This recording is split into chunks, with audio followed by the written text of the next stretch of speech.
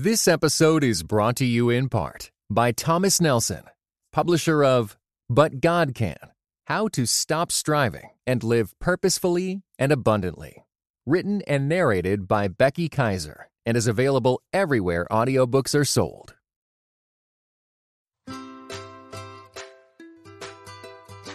Hey friends, welcome to the Grace Enough podcast. I am your host, Amber Cullum. Each episode, I sit down with a guest to discuss their life journey and how the grace of God has impacted them along the way. After listening to today's episode, I hope you are encouraged that God can use you right now in the midst of your day-to-day life. Yes, it requires daily surrender and trust, but we must remember His grace is enough. Welcome to episode 56. Today I am talking to Khristi Adams. Khristi just published her book, Parable of the Brown Girl. The stories of girls of color are often overlooked, unseen, and ignored rather than valued and heard. Khristi shares the stories of several young girls of color revealing profound cultural and theological truths. Khristi and I chat about what led to the writing of her book, about providing a safe space for young girls of color to talk about their experiences, common struggles girls of color face, and God's truth that speaks to those struggles. Listen to what Khristi has to say about the Imago Dei, the image of God as it relates to the struggles of a girl of color. The struggle so much, particularly with Black girls, there's so much aesthetic challenges. It's a constant thing your whole life, because you're growing up in a world where you are the minority and where the uniqueness of your looks is not celebrated by the totality of the culture. And so it's this constant thing, and for me, the Imago Dei and the image of God message is so important. But for me, for that one, particularly with churches, I put a lot of responsibility on churches and ministries for that, because that's where we need to be hearing it. Now, of course, in school, I was getting things left and right, but in other spaces. But churches, I think, particularly have a real responsibility to project that message. And that's not where, we're all one, so it's all good, that's not enough. It's not to say that in and of itself is not sufficient. It's just not, it's definitely not enough. And I think that there need to be messages about what that means, the image of God. I think the churches, we get a lot of personal relationship stuff. You get a lot of that growing up, and how to have a personal relationship with Christ, and, sin, a lot of internal, and that is, your soul work and your spirit work, that's what's most important. But when your external is being sort of vilified daily, how do you reconcile that? And that is where those messages, we are literally all the image of God, but not necessarily hey, us as a total is the image. It's you're the image of God. You're the image of God. You're on an individual basis.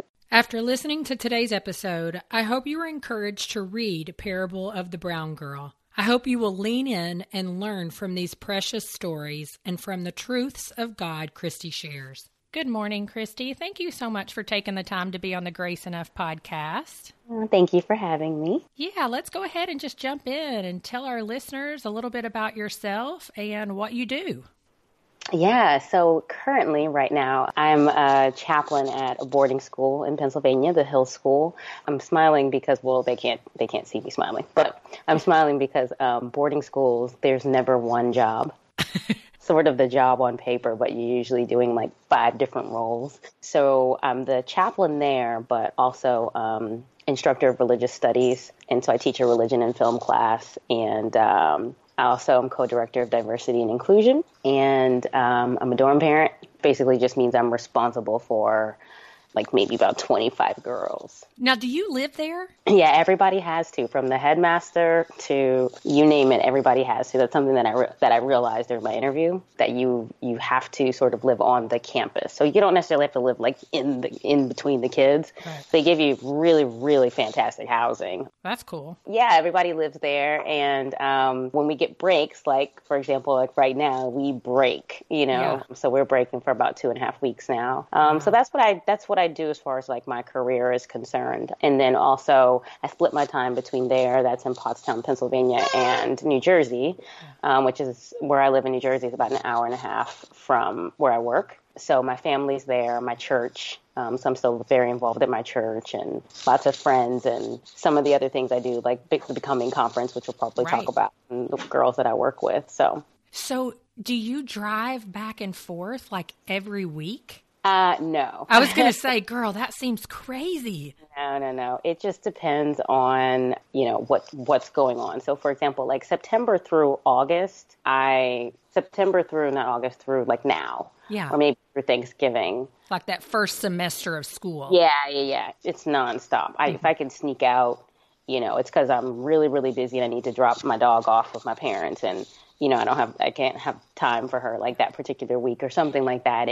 That'll be usually like the majority of when I'm actually sneaking away. But now moving forward, like with the book coming out, and a lot of my connections and opportunities are in New Jersey, like speaking opportunities and things like that.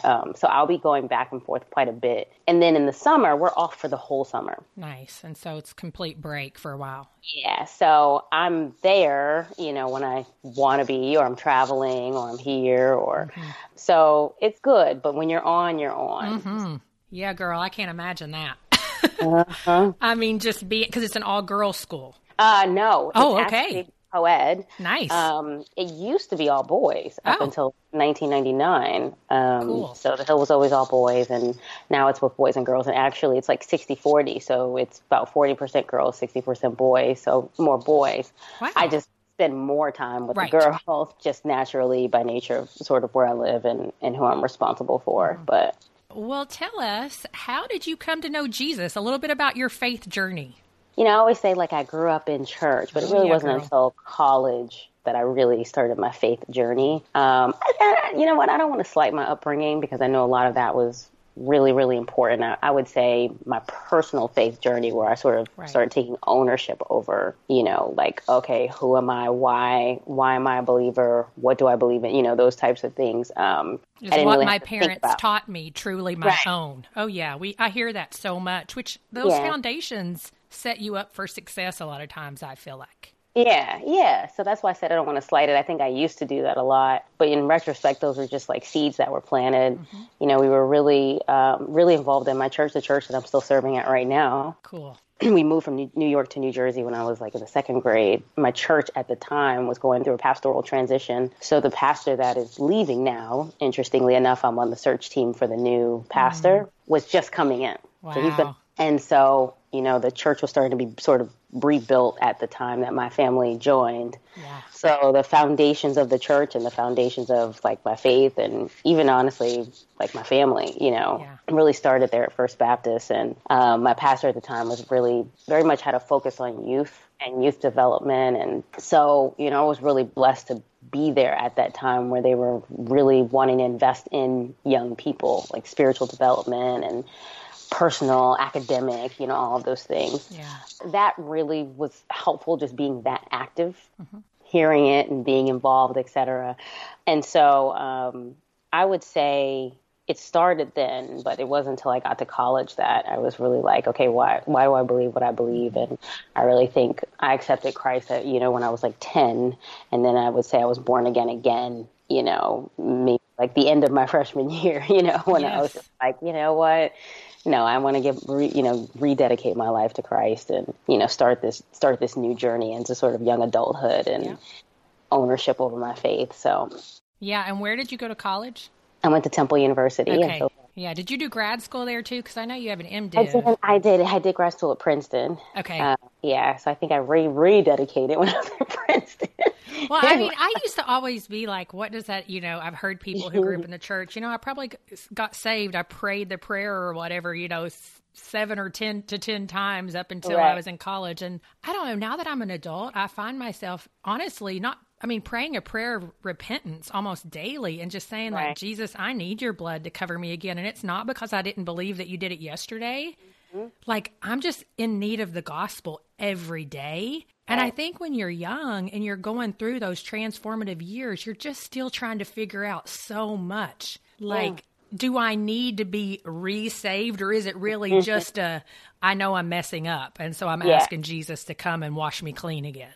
Right. It's funny because I use that sort of rededication language only in those years. It's not Yes. sort of in this later time in my life. I'm not. It really, like you said, is just sort of repentance and just the sense of like an understanding of what it means to be human. Amen. But then, Yes. which I think I had some difficulty between sin and humanity. It's the same, it's sort of one and the same, but just sort of like, okay, who am I trying to be? And also, who am I? Sort of, innately, who am I? And how do I sort of live in that tension? I have that language now to be Right. able to say, but at the time it was like, okay, I messed up. I got to start over. I know. It's sort of like clean slate type of Christianity, which honestly, I think was probably the language that was used in youth ministry growing Oh, up. for Because sure, I think, girl.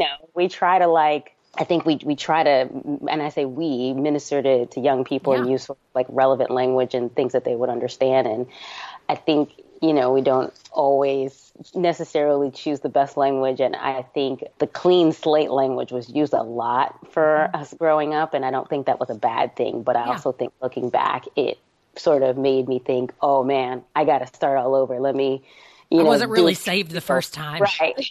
Right. What do I Let do? me get my clean slate. And then you mess up the clean, you mess up and then it's like, oh my gosh. And then, it's this big thing. So I don't necessarily hear that language as much anymore, but in the 90s, I think it was a big deal. Oh, yes. Yes. I'm a 90s girl too, so I know it's so true.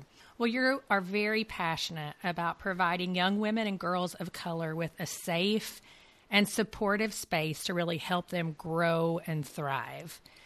Will you share with our listeners what is it like growing up as a woman of color, and why is it so important to provide this safe space for them to thrive? Yeah. So personally, it's funny because we were just talking about the language, right? Mm-hmm. There were things that I was experiencing that I didn't understand why. Sort of like you grow up and even growing up in church, right? And it's like we're all one and we're all family and one in Christ and sort of all of that. But for me, it was like, okay, that, but then why am I why am I having these different experiences, these unique experiences that are challenging in ways that I felt like were specific to me? I didn't, I was a kid, so I didn't know that Right. other girls, and I would say specifically Black girls, because I think other young girls of color and other ethnicities, experience it, have their own unique perspectives, right? Right. But I didn't know. I thought it was just me. I didn't know it was a collective thing. And I kept silent a lot about the things that I was experiencing because of that. Because I was like, number one, I didn't think anyone would understand. Number two, I thought something was wrong with me because I was the one dealing with it, And then I felt like, well, why? I couldn't reconcile why I was having these thoughts or whatever experiences and no one else was, or I thought no one else was. Right. Like looking back now, writing the book and just before I even wrote the book, when you hear girls talk about these things, and you're like, wow, like, and they all think they're going through them in isolation. I think now there's a little bit more, with technology and social media and television and all of that, people are starting to like have these sort of like empowerment, Black Girls Rock and all these other sort of endeavors where people are, I think, girls are starting to hear a little bit more of their narrative and their story in those spaces. I didn't have that growing up. So I say all that to say, I think it's so important for every girl, period, to know that they're not alone in what they're going through. I think it's important for them to, even if, you haven't experienced it yourself, to be able to say, like, no, what this is something that is valid and a unique experience and something that, it's not okay. So that was another thing. There were a few times where I would be explaining something that I was going through or whatever, and like someone would say, that's not okay. Or it's okay for you to feel that way. You know that, right? And I'd be like, oh, I guess so.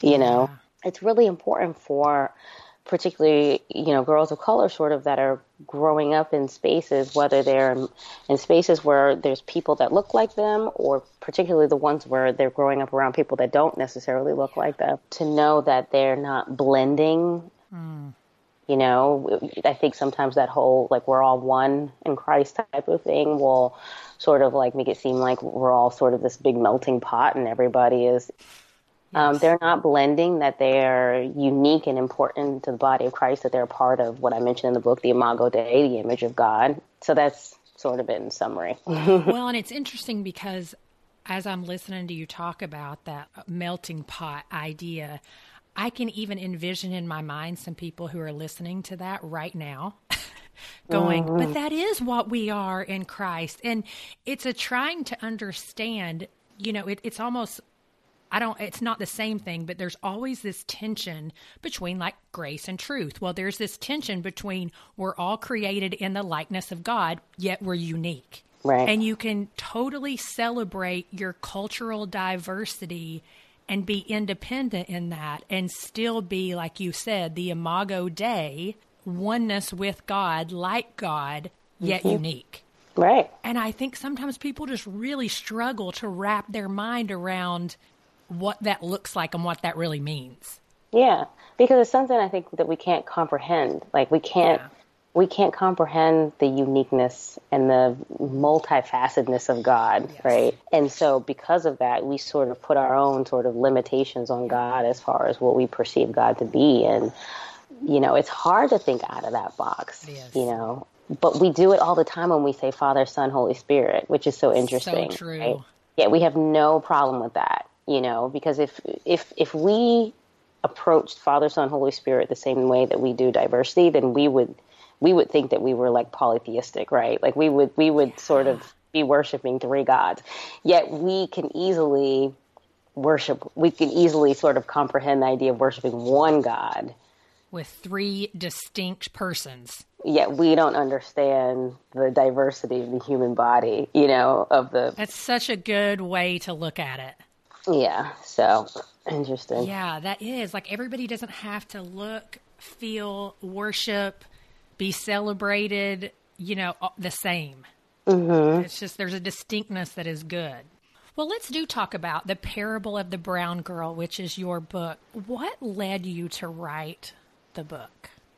I was actually approached by a publishing company a few years ago, maybe 2 years ago. They said, hey, you know, we've seen some of your tweets, some of your writing. We'd love for you to write for us. And I said, I don't have anything to write about. And they're like, you know, let's talk it through. So I talked it through with one person in particular. We Skyped, and I said, you know, I can't think of anything. But at the time I was counseling. I was actually living here in New Jersey before I moved to Pennsylvania. And I was working at a counseling center. It was called the Christian Wellness Center. And I was a pastoral counselor there. So I had been working with a lot of girls. At the time I said to the person, I said, well, you know, I've been working with a lot of girls. I'm not, you know, maybe it's something around there. And the more I thought about it, you know, I have to come back to this phrase that my pastor used to say, you know, you write about what you know. If you ever write, you write about what you know. And I felt like I didn't know anything. But then, you know, I said, you know, I know how to be a Black woman. I knew how to grow up as a Black girl. And I've been working with a lot of Black girls in all the spaces that I've been in, and particularly in this counseling center, right? These were the one-on-one times where didn't, like, even when I was at Azusa Pacific University or Georgetown, I was always working with girls. But in this case, it was actual intentional one-on-one, you know, counseling sessions. And so I said, you know, maybe I'll write about that. Brainstormed a little bit and, you know, thought through like, oh, what if Jesus met one of these girls? What would it look like in the Gospels? And so that's where sort of parable, the brown girl, came about. The parables are always sort of named something that's sort of creative and metaphorical. And so that's how I got the title. But I said, you know, I really want to write about some Black girls, but also changing some sort of theological or creating some theological narratives for them, or reframing some sort of spiritual narrative around Black girls and Black girls' experiences, because I had learned so much from these girls. I really have, and learned a lot about myself, right? Because I feel like I see a mirror a lot of times in them. Anyway, so I use that as an example because I pitched it and she was like, this is fantastic, let's do it. She pitches it to her crew and they rejected it. So I always use that story because they rejected it because I needed that to happen. So they did, and they said, you know, we want you to write about, it's too narrow. The audience is too, we don't think the audience is going to sell. Interesting. And I said, wow, you're really proving my point. That was really what the whole point of my proposal was, that, Isn't that interesting? these girls are marginalized, that they are not ever really taking center stage, Not enough and people will be interested. right, Oh, yeah. that, I'm like, oh, okay. So that proved it. So I took that and pitched it to two other companies, and both of them responded favorably, and I went with Fortress. So that was how the book came about. Wow. So it's a great story. And the person who I worked with on the first one works for Fortress now. Oh, well, that's fantastic. Because, I mean, Yeah. she or he, I think you said it was a she. Yeah, I shout her out in my book. Mm-hmm. Yeah, just really supported you, it sounds like, and believed in what you were doing. She did. That's yeah. awesome. I didn't find that out until after my book was written. And then she sent me a message on Twitter, and I was like, oh, my goodness, you're right. So I went back and I thanked her my acknowledgments. That's so cool. Each chapter of the book does cover a common struggle that a girl of color faces. And some of those being, the angry black woman or the angry black girl, the black girl being insecure in what I know of, people would call it insecurity in a white space. Mm-hmm. Yeah. The not having a voice. There are all kinds of examples in the book. I watched a couple of the videos that you did with some of the young women that I will link in the show notes so people can go and look at those and see some of the impact of what those chapters, as they read them and just collectively said, yes, somebody understands. This is like my voice coming out. Talk to us a little bit about the response of the girls that you have sat with, the girls who have read this book, and just what their response has been. Yeah, so not too many of them. Some, I try to keep it anonymous. Yeah. And so some of them actually, some of the stories are like two girls in one. And it wasn't hard because their stories are so similar, some of them, that they were just overlapping left and right. Majority of them haven't read it. And a lot of those girls that I sat with and had that conversation with, I got opinions from them, but hadn't really sat with them for the actual main story. But one in particular, the last chapter, I always use her as an example because she, it's not an exploitative chapter. She doesn't care. People knew who she was. So she read, and I actually recorded her. I don't know if you saw it. I recorded her reaction. It was so cute. Yeah. Is that the one that was crying? Yeah. Oh, yeah. It was sweet, though. It was really sweet. I didn't expect it. So I said, oh, she's like, is this it? And I was like, yeah, it was on my table. And she is a student at the boarding school I work at. And so she sort of picked it up. And I was doing what I normally, kids are always over. So she just looks up, and they call me PK at the school, short for Pastor Khristi. And so she was like, PK, and I was like, what? And so all of a sudden she starts crying, and I'm just like, so I was like, I gotta record this. That's great, though. I'm record it. I was like, I'm recording because I just didn't expect this reaction, because the book is also written sort of very adult in a way. Not that I think teenagers can read it and understand. No, I know what you're saying. Not for kids, And so I wasn't sure. And she actually isn't a believer at all. And she's would say that she's agnostic. So, I just wasn't sure. So she wanted to read it. I let her read it. And so then when she reacted that way, she just said, I never really felt heard and understood. And so she's like, I felt like you heard me and wrote down what I felt. I said, this is really important for me to record, not just for people, but for me to see, because I need to hear that. I wasn't sure. Oh, yeah. And she said, I even got the God part. I didn't get that on camera because it wasn't until later. She said, I even got the God part. And that was it for me. That was it. The aha moment of this is what it's all about moments, because I wrote, but it's in the past when I used to do plays when I was in college, and I used to say, can I just write about anything? Or I feel like I need to minister the gospel. I feel like I got to write specifically, yes, come to Jesus, this is that was so important. I wasn't sure. And so, as I've grown and evolved, my prayer is always that people, regardless of what the topic is, they can see Christ in it, and that will shine, regardless of what I write specifically. And for her to say that, I was like, yes, that's it, because I want everyone to be able to read this, get something out of it, but for them to be able to get the God part, right? Quote unquote, like she said. Yeah. And that was after just reading a chapter. So that was really important to me. And really encouraging too, I'm sure. Because I know, I mean, I've never written a book, but I know I've heard so many authors say, you know, you just put your heart and soul out there. Mm-hmm. And it's just like holding your breath, waiting for the response. Yeah.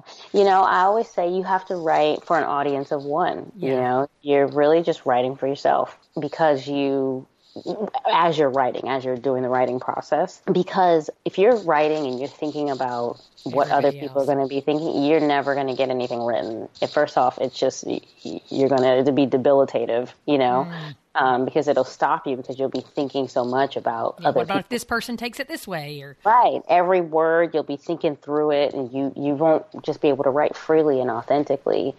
So when I was writing in Panera Bread or Starbucks or wherever I was writing, it was always, if no one reads this book except for me, I'm the audience here. And you're writing what you know that the Lord is really like put on your heart as your pen to paper, right? Mm-hmm.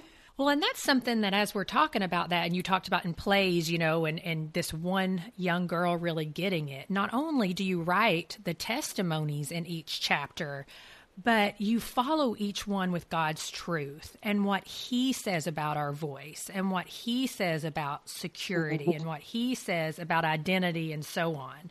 It's great to hear someone, you know, agnostic said, and I got that God part. So will you share a few of the truths that you have shared in the book as a response to some of those chapters that you wrote that you really feel like girls of color, I mean, we all need to hear them. Yeah.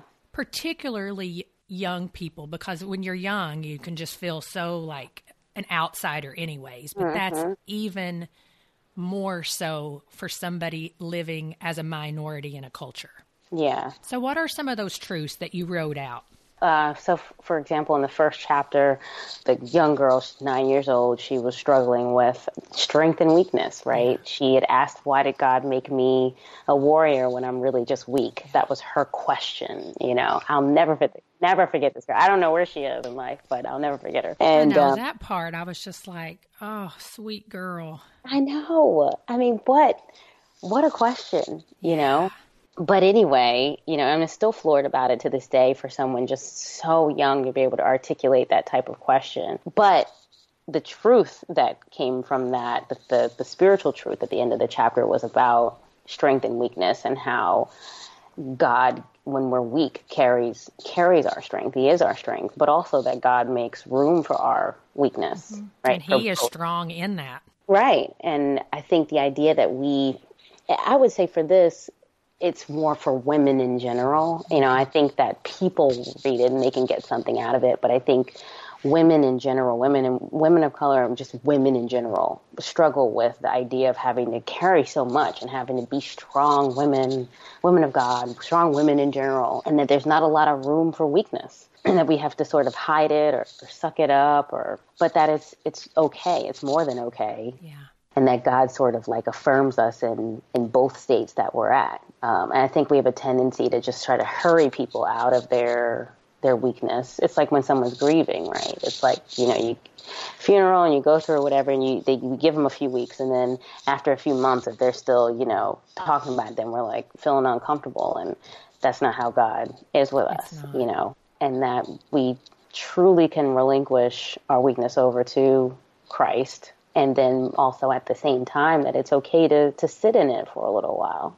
So that was one that was really important. And that sort of went with particularly the strong black woman, this idea that strong black woman is a phrase. And so that was the cultural truth that sort of arose out of that. I think the second chapter was more about the image of God.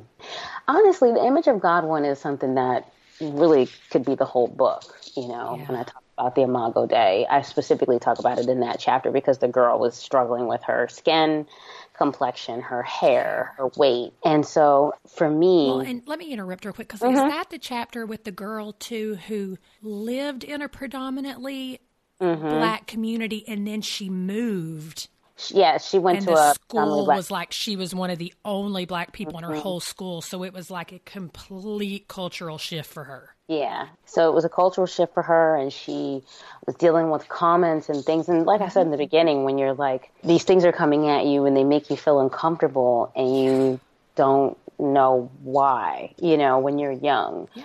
And sometimes it's not blatant. And I think for her, she even said it in her, like when she was, she wasn't committed, but when she was in one of those treatment facilities. Yes. She would say, my counselor meant well.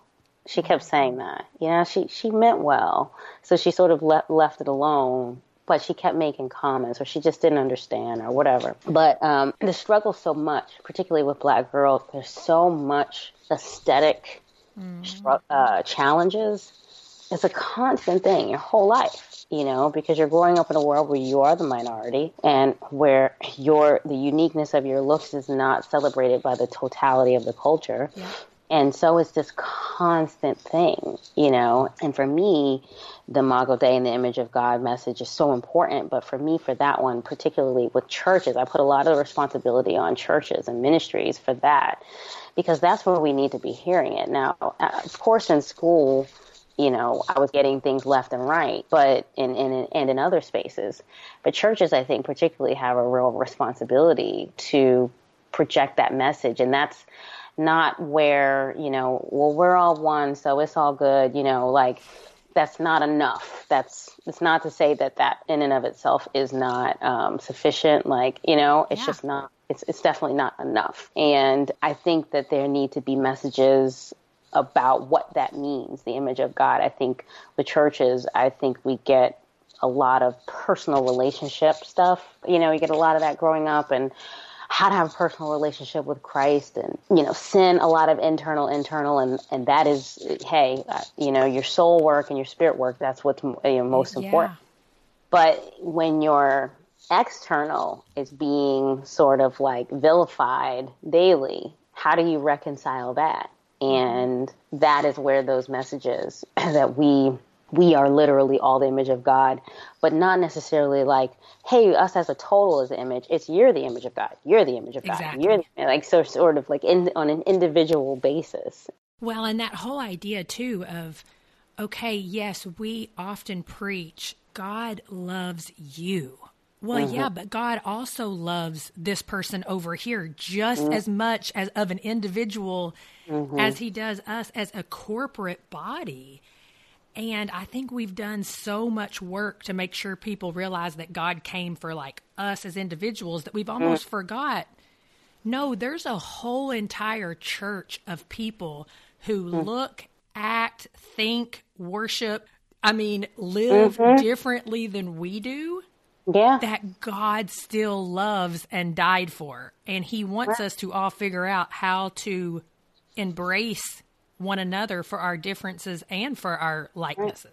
And I don't think we do that as a church. We don't do that until we start doing missions work or enter some sort of intercultural something. That's when we go. That's when we're open to that. Oh yeah, girl, but don't be talking to your neighbor who's right. Exactly. In our home, in our own land, in our own, we have a really hard time rapping. Yeah, we have a hard time rapping. But if we get on a plane and go somewhere, we see the beauty of the diversity of God. It's so interesting. It is. Yes. See, we could talk for an hour just about that, I feel like. So this kind of brings up my next question. So many times when I talk to fellow white Christians about anything that has to do specifically with people of color, racist ideas, don't even bring up sometimes, not with everyone. That's not fair for me to say, because I do have a group of friends that's not true of. But if I bring up even sometimes the word minority culture, people are like, they give me the blank stare or the blanket statement of, I don't see color. Right. Or, we're all created in God's likeness, like we've talked about. Like they said, yeah. So what are a few things, if you could say 2 or 3 things, or even one for that matter, to the majority white Christian America, about the importance of really having, like, why that safe space is needed, why we need to give people of minority cultures a voice, in this case, we're talking about Black culture, Mm-hmm. what would you want them to know? I think a lot of times when we bring up those types of topics, people automatically get defensive because there is a sense of culpability, like when You guilt have to bear some responsibility, and they're like, I didn't do anything. Exactly. That's an automatic. It doesn't matter. Certain terms puts things on other people, and that's where we need to stop right there, because I think we need to acknowledge that. Yeah. And it's not until, and I think on multiplicity of topics, right? But we're specifically talking about issues around like race. That's the point of the body, right? That we are responsible for one another. You know, the hand can't say to the foot, and all of that. Like we don't need you. We literally are, and that language is all throughout the Bible. It's all throughout the Gospels about bearing one another's. Love your neighbor as you love yourself.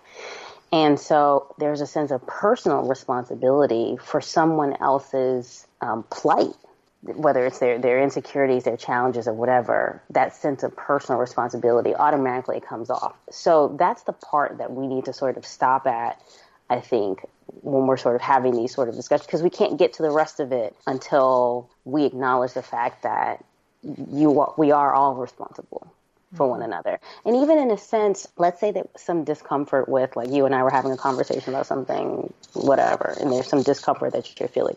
I would say even vice versa, right? In the sense that there is a responsibility that I would have with you, right? In terms of not necessarily, making you feel comfortable, but also making sure that we get to a place where we can see eye to eye, where the two of us can like sort of move forward. So it's not my sole responsibility to necessarily make you feel comfortable, but at the same time, like if I'm bearing things and you're carrying something, so that's sort of really out of the box sort of thinking, right? Yeah. So, the idea that when we were talking about you can fly to another country and you can see the beauty of God, but next door, right, you can't. Why? Because they're that neighbor that they're in your school, they're across the street. You bear some sense of responsibility in that. Once everyone, white people, if we say that, really start to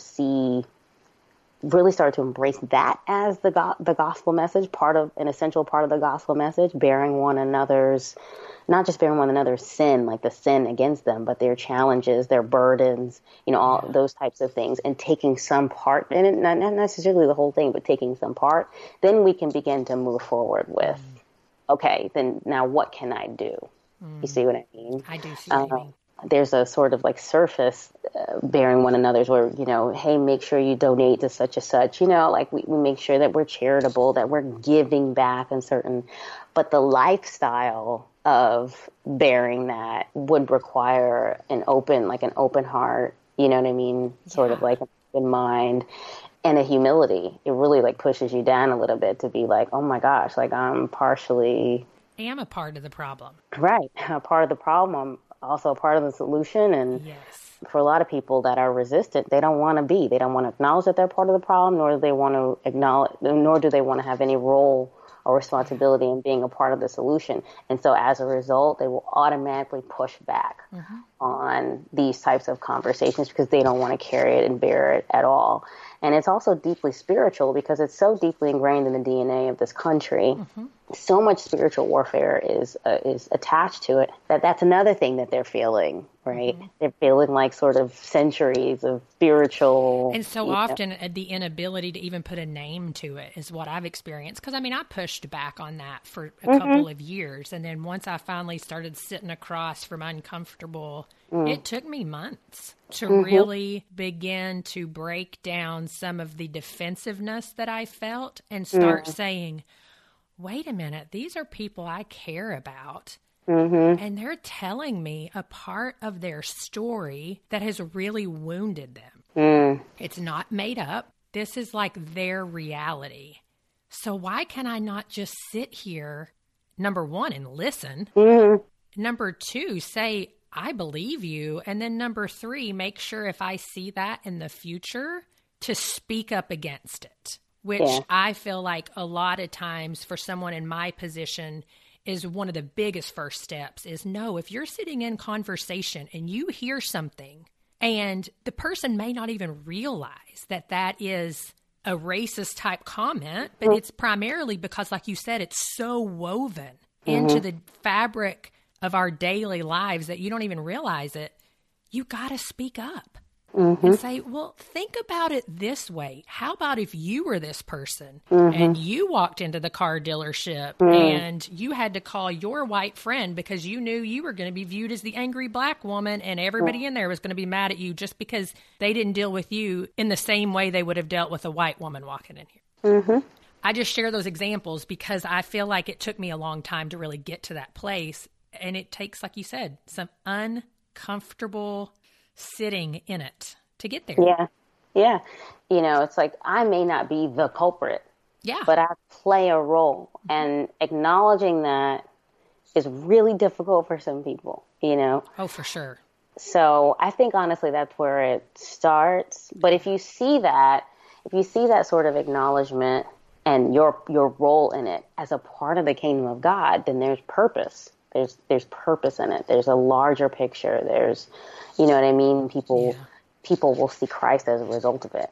Absolutely. And if you go there with that discomfort, if your discomfort has a purpose, then, you know, it's a little bit easy to wrap your mind around because you're part of something bigger than you. Yeah, so true. Well, as this book is slowly preparing to launch out into the world, what do you hope comes from it? So there were two things that have happened over the last few weeks. So the first one was when the young girl that I wrote about that said, you know, I even got the God part. That's number one. So that phrase is what I would like to hear. That's one of the biggest things. I even got the God part from people. And honestly, I had Publishers Weekly interview, so I talked to that. When I had that interview, the woman that is doing the PR, I have a person doing PR for the book now, talked to her yesterday, and these are all white women, right? They all said the same thing. I learned so much, and another woman from Living Lutheran, she read it and interviewed, and they all said, as a white person, I read this, and I learned things that I didn't know about. I didn't know that some of the women in my life or girls in my life sort of experienced before. And, you know, okay, not, now I'm going to go change the world. But that was something that was important too. Because I know black girls and black women are going to read the book. That's not, you know, that's sort of like the target, right? But for me, it's people that, you know, people don't necessarily expect to read the book or expect to get something out of the book. Yeah. That's something that's very, very, very important to me. And to hear those comments made, then I'm like, good, because I want people to pick up the book and not just think, oh, well, this book is for black women. Yeah. You know what I mean? Because it's not. It's about black women and girls. It's not for, per se, right? Exactly. And if those people aren't reading, or people who are not necessarily believers are reading, then that's my audience. That's the one that I want to get. And so that's what I'm hoping more than anything. Yeah. I really enjoyed it in the, like you said, the perspective of, I love to read stories about other people's lives. Like, I mean, I'm a memoir kind of junkie to almost a fault. Sometimes my husband's like, you read the most depressing books. I'm like, they're not all depressing. It's somebody's story, which means it has good and bad, right? But I really appreciated that at the end of each chapter, you know, you just pointed back to a main truth of, you know, what God really says about us as individuals. And so I really appreciated that. But as we close up, I ask a couple of questions of my interviewees, just because this podcast is called Grace Enough. And so will you share with our listeners just a time in your life where you really feel like you had to cling to the unmerited favor of God? Writing this book. So I said in the beginning of the book, a week after I wrote it, one of my best friends died from high school. And that was a sudden death for me. That was very, very difficult. That was very, very difficult. And when he died, I had just signed the contract a week before, and I had just started work at the Hill a week before, right? A lot of transition. And I had moved, and when you're working at boarding school, you know, there are no work hours, you know, it's like, you're just there. you're just there, I was just overwhelmed with everything and was grieving a lot, and writing. And I just didn't know how I was going to write the book at all. I thought, when I signed that I was going to have all these hours to write and be, walking on the beach somewhere and thinking thoughts and, just have all this space and room in my heart. Yeah. And I didn't have any room. I didn't have any room in my head or my heart, and I was exhausted most of the time. I was tired, and it was just a very painful process. It was really, really painful. And I really think, when reactions like her name was Jana, reactions like her reaction, that basically was how I felt. Like it, when she sort of cried and was sort of overwhelmed, didn't really understand what to say, I was like, those are the emotions that I was experiencing when I was writing, But, when I was finished, I looked back when I was finished writing and I just said, man, I have no idea. Now I do have an idea, right? Like it was like completely the grace of God that was with me, but it was grace that carried me. It was grief that carried me. I don't know what the book would look like. I have no idea what the book would look like had I not been grieving. And had I not been exhausted, had it been that book that I wanted to write, with all the time and my heart was clear and all of that, I don't know if it would look the way that it looks right now. Right. The raw emotion that comes out. Yeah. So I definitely believe that God's grace got me through that and continues to. I know. The grace of God is just such a tangible yet intangible. I can't even describe it. I mean, there's just so much to it. I mean, time after time during interviews, I hear people tell these stories that I'm like, wow, God, you just show up in the most unexpected, tangible ways. It's just unbelievable, really. You can't explain it, and I will never be able to take credit for writing this book. And granted, I don't, in the past, I want to believe that, oh, I'm a believer, I'm not going to take credit. You say things like God, and I'm like, no, literally, like I quite literally don't know how. Right. Like it truly was him. It truly was not myself. Well, lastly, if you had the opportunity sometime down the line to sit down with your grandchildren and offer them some wisdom, what is something you would like to share with those generations to come? That there are no formulas to life. That to really just sort of take the pressure off of feeling like there is a right way to doing things. That every single person is on their own journey. We're all learning things differently. God is dealing with us in different ways. And there was a time where I felt like I had to do things in a particular order. And it's just not that way. We're all evolving and growing and learning. We're all different than we were 3 months ago, different than we were a year ago. That it's all just a learning process and just to take it in stride. And also the other thing is to be as present as possible. We all live too much in the future. Well, Khristi, thanks so much. And I just want to encourage everybody to go and order or read The Parable of the Brown Girl. And where can people find you on all the social media outlets? So on Instagram, I'm at Khristi Adams. On Twitter, at Khristi Lawrence, my middle name. I'm not on Facebook, but Parable of the Brown Girl is on Facebook. And just my website, KhristiLaurenAdams.com. Thanks so much for being here today. Thank you. Thank you for listening to today's episode. Resources, links, and quotes from today's conversation can be found at graceenoughpodcast.com under the Show Notes tab. If you are enjoying the show, I would like to ask you a few favors. Number 1, make sure you are subscribed to the podcast. You can head over to Apple Podcasts, Stitcher, Spotify, Google Play, and iHeartRadio. Clicking that subscribe button helps to make sure you never miss a new episode of the podcast. Number 2, if you enjoy the show, would you take a moment to leave a review on iTunes? Those reviews help me to know how the show is impacting you. And number 3, the best way to grow is for people like you to share it with your friends. Will you share your favorite Grace Enough podcast episode via text, email, or social media? Again, I'm so grateful for each one of you who listen week in and week out. Thank you for listening to the Grace Enough podcast. Tune in next time. This episode was brought to you in part by the Better Samaritan podcast, where Jamie Ayton and Kent Annan discuss everything from simple acts of kindness to complex humanitarian challenges with their guests. Want to learn how to faithfully do good better? Find insights at The Better Samaritan.